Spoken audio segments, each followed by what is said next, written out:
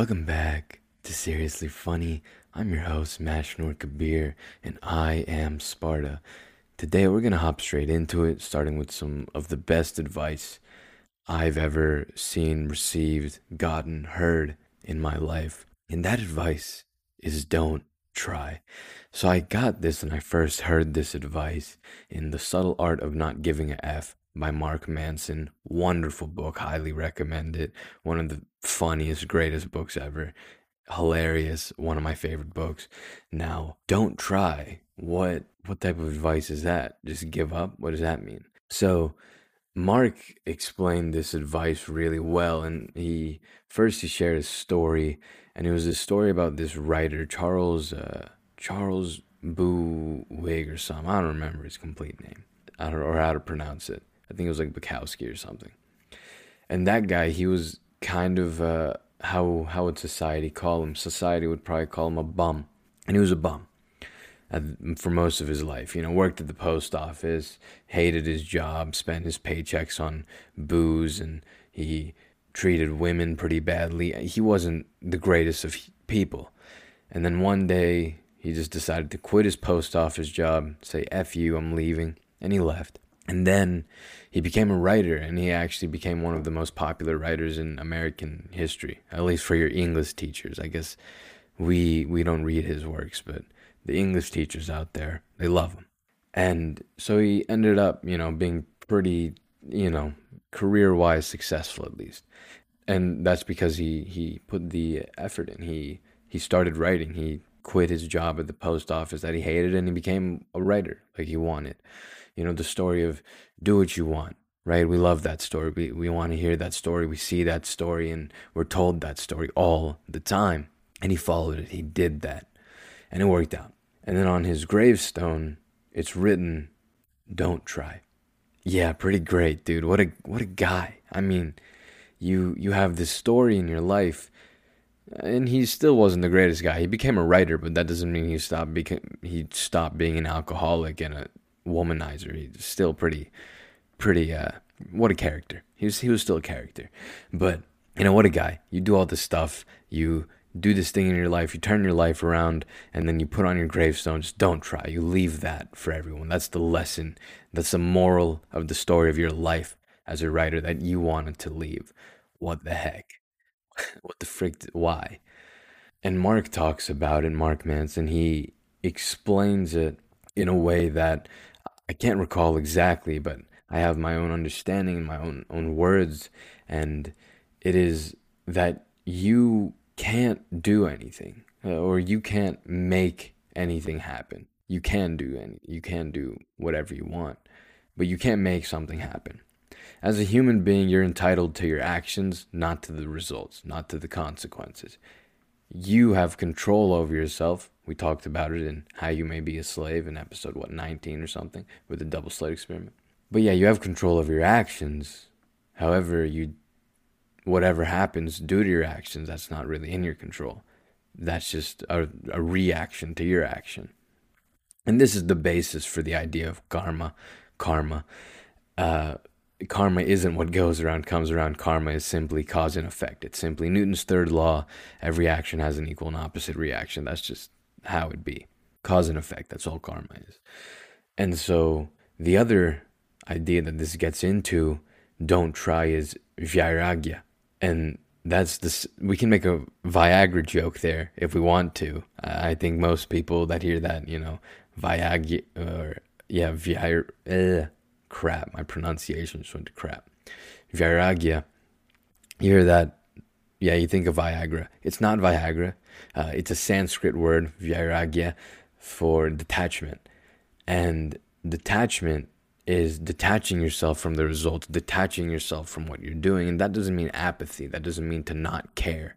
That just means to let go, to allow it to, like water. Think of water. A river, you throw something in the river just keeps going. It'll just go around the thing. If you put a log in the river to block it, the water will just build up until it can go over it. Or it'll just go right through it because water is extremely powerful for some reason. But yeah, like the river, just keep doing. That's it. That's what detachment is. You just keep going. You're just detached from the results because you don't have control over them. It's hard to be, it's hard. A lot of people are attached to the results, but that's, I'm not. And it's hard to understand how people are because how can you be attached to something you don't have control over? That's weird. That's like being attached to the weather. You can't do anything about it. Well, I guess if global warming is a thing, do your part, I guess. Yeah, that I guess you can do something about. But other than that, when you're not attached to the results of your life, which you shouldn't be, because again, you're not entitled to the results of your life will change when you detach yourself from those results. Stress and anxiety specifically, those things will just go down drastically. They will minimize themselves so much, it's insane. And an example of this idea of don't try, of vairagya, is taking a test. So I took a physics exam. When I'm recording this, it's been like 3 days. But when you're listening, or if you're listening to this when it comes out, it was a week ago, last Friday. And so what did I do? I studied. That's what I did. I didn't try. I didn't try on the exam. Why would I do that? But what does that mean? What do you mean you didn't try? You don't care about your grade? So I did what I could do. I can't control the result. I can't control what grade I'm going to get. What can I control? I can control my studying. So that's what I did. I just studied. I didn't try to get an A. I didn't try to pass. I didn't try to whatever. All I did was what I could do. And that's studying. That's all I could do. And, if you do that, if you just study and you just do what you can do, then you're not only going to do better, but you'll feel better. Don't try, all right? You only have control over what you have control over. You can only do what you can do. You can tell people things, but you have no control over how they respond.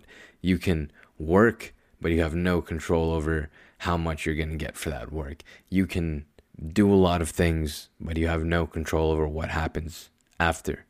You control what you control. You don't control the reaction to your action.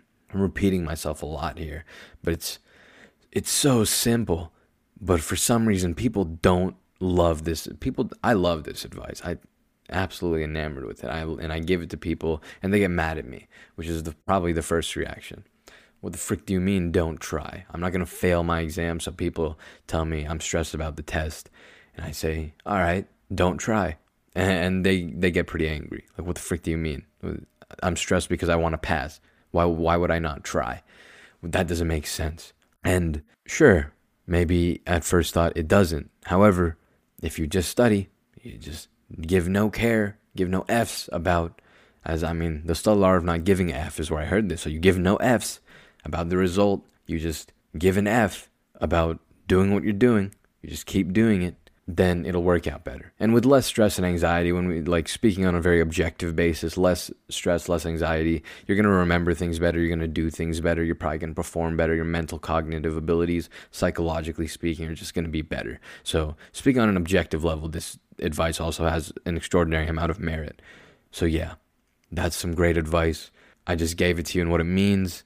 As if you take it or not, I highly recommend you take it. Don't try.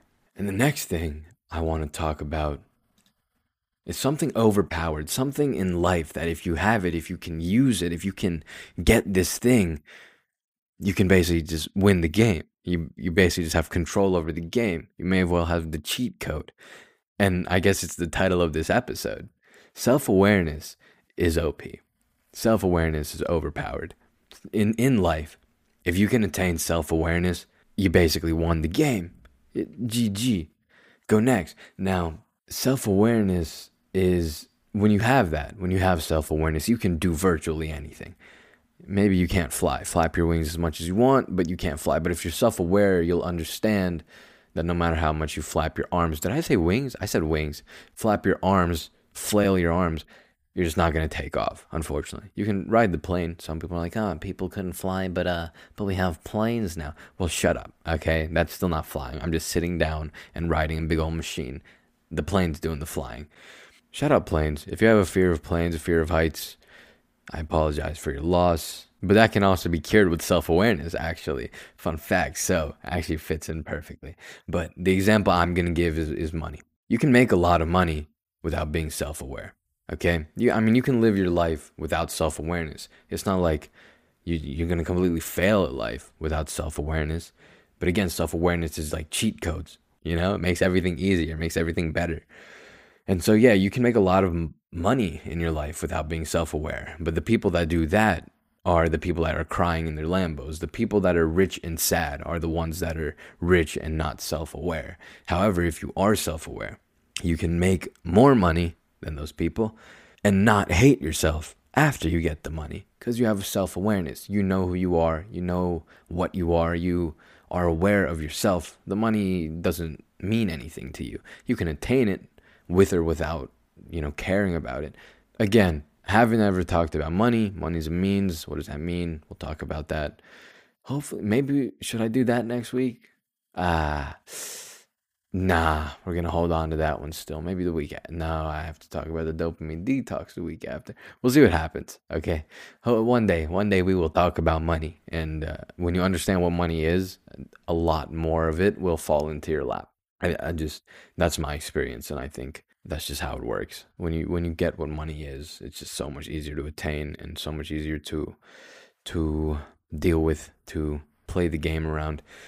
Anyways, self-awareness precedes change, right? And so just another little fact about factoid of self-awareness. So we talked about the fear of heights a second ago. So self-awareness precedes change. Let's say you want to not be afraid of heights. You want to ride the effing plane, go up on the Niagara Falls big old tower and look down. If you want to be that person and you're afraid of heights, you have to be aware of that fear of heights, right? You have to know yourself. If you know yourself, if you're aware of every word that comes out of your mouth, if you're aware of all the processes and workings of your mind and your brain, you'll be able to better direct yourself, understand yourself, and have an easier time accepting yourself. So, again, fear of height. What's the first step in fixing anything? Understanding what's wrong. You can't fix something you don't know what's messed up.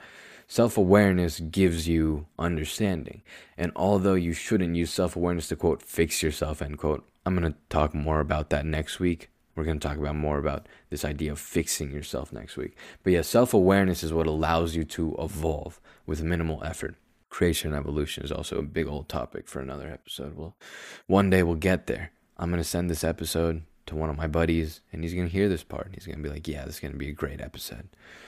Anyways, let's give an example. Have you ever noticed yourself doing something? So for me, when I used to shuffle playing cards, not used to, I still shuffle playing cards. But back when I was shuffling playing cards a few years ago, I was doing my cardistry.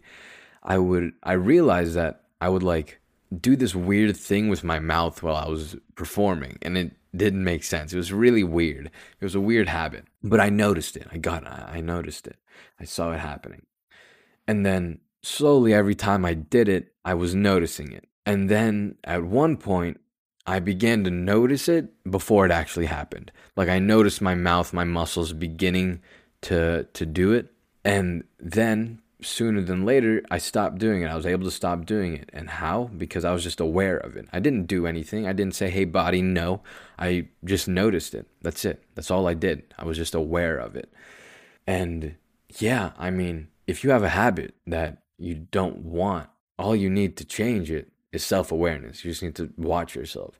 Watch yourself when it comes up. And that can go to even the big things like addiction. You don't feed it. You just have to be aware of it. You don't ignore it because it'll come tap you on the effing shoulder. You just have to be aware. Where does the need come from? Where does the want come from? Where does that urge to go take a hit, where does it come from? Just observe yourself. Observe your mind. Observe your body. Where does it come from? And when you notice it slowly, and you don't feed it, you can't feed it. All of these things that happen in the brain, they're like plants. The more you feed it, the bigger it grows. And if you don't feed it, don't water it, it'll slowly wither and die. It's a simple idea of how your brain will work. Anxiety especially. If you have anxiety, which I know a lot of people do, just stop feeding the beast. And that's a lot easier said than done. But self-awareness is, again, overpowered. If you have self-awareness, if you can just watch it, if you can just watch yourself and that anxiety when it comes up, those thoughts of the future and that worrying and the catastrophic thinking, if you can just watch that, if you can notice when it's about to come up, then you won't feed into it. Because usually we just feed into it when we don't notice. We're not aware. You know, if you've ever tried meditation, and most people try to meditate, like focus on the breath, and at one point you realize just randomly, okay, for the past 10 minutes I've been thinking about God knows what. I have not focused on my breath. And you weren't aware of that. But if you are self-aware, if you keep your awareness on the breath, then you stay on the breath. It's about awareness. And when you have self-awareness, overpowered. Self-awareness is overpowered. And one day, maybe I'll start teaching on the podcast and we can talk about gaining self-awareness. But the simple answer for now, if you're interested in attaining this self-awareness, this overpowered tool, meditate. That's it. But yeah, wow, we covered some great time with just those two topics. I'm going to real quickly, why am I getting a text? I'm going to real quickly then cover this. So I want to talk, I'm going to do this dopamine detox that I've been talking about. And I think the day this episode comes out, actually that's going to be my last day, not on the detox. So the day after, on the Saturday, I'm going to begin doing nothing. And so I think I'm going to take 2 days like off completely from everything. I think 2 days is going to be zero electronics, zero anything, no reading, nothing. I'm just going to sit there on the ground and exist. That's it. That's going to be the move for like 2 days, just to like completely reset my brain, just to like calibrate it. And so the thought of that, I'm not going to lie, kind of terrifying. And so I've done nothing for a day before, twice. One day I did it for 5 hours and another day I did it for 10 hours. And yeah, scary. Now, with the fear given, after I finish my dopamine detox, I think sometime in December or in January. Why are the texts happening right now? Anyway, sometimes in December or January, I want to run another experiment, and that experiment is going to be living in the present. Like we talked about at the top of the episode, if you're not trying and you're just doing what needs to be done right now at this moment. And the way I'm going to probably have to go through my dopamine detox if I want to finish it and not like fold, take it one day at a time. So I know I can do it for a day. Like I said, I have done it for a day. It's possible for me. So every day, I just need to do it that day. You know what I'm saying? So 1 week, that's a long time. 1 week, 9 days, not even a week, it's more than a week. It's like a week and a half almost. 1 week is a long effing time, okay? But 1 day is short. I know I can do 1 day. Can I do 1 week? I don't know. So you know what? I'm not going to try. I'm not going to try to do 1 week. I'm just going to do 1 day. And then I'm going to do 1 day. So I'm just going to do 1 day. I don't need to get through a week. I just need to get through 1 day 9 times. You know what I'm saying? So, yeah, that's going to be fun. But the other experiment I want to run, living in the present. So keeping my mind and my brain in focus just on the here and now, just right here, right now, on the present moment. I'm curious to see how that would impact productivity and my mental, right? Especially with school. I think I do want to do it while school is running because I want to see how much work I get done, how fast I get it done. And not thinking about what I'm going to do, not what's going to happen tomorrow, or what did happen, how I did on the exam, whatever. None of that. Being in the present. That's where I want my mind to be for like a week. I just want to run it through and I want to see what happens. And will I be able to do this completely? Like, will I be able to keep my brain just constantly in the present? No, because if I could do that, well, that's enlightenment, and I would be enlightened, and I would be the Buddha. Unfortunately, I'm not the Buddha. I'm not Buddha. Buddha just means enlightened one. I'm not Buddha. I'm not a Buddha. Unfortunately, maybe one day, hopefully, one day I can be Buddha. But Buddha, by the way, is the proper not the proper, just one of the pronunciations is Buddha, and that's the one I run with. But yeah, unfortunately, I probably have a very long way to go before I become the Buddha, become enlightened. So, this experiment is going to be, it's just interesting, but will I be able to completely do it? Of course not. I'm not there yet, but it'll be really cool. And it'll show me like I'm sure it's going to be amazing. I mean, living in the present, you're hitting flow state constantly. That's what being enlightened is. And that's what being in the present does. So yeah, how am I going to do without being enlightened? Yeah, I just have to be aware of what my mind does so I can stop it from thinking in the past or the future, which ties everything together. We talked about not trying. We talked about being aware, self-aware here. Got to keep my brain in the present, and that takes self-awareness. And with that beautiful tying of everything together, I'm going to sign off for this episode. I want to record another episode tomorrow so that I don't have to worry about it while I'm taking my dopamine detox. So hopefully that'll get done. Yeah, I started the script on that, so I think we'll be good. Anyways, thank you for listening. Please share this podcast, and I will speak at you next week.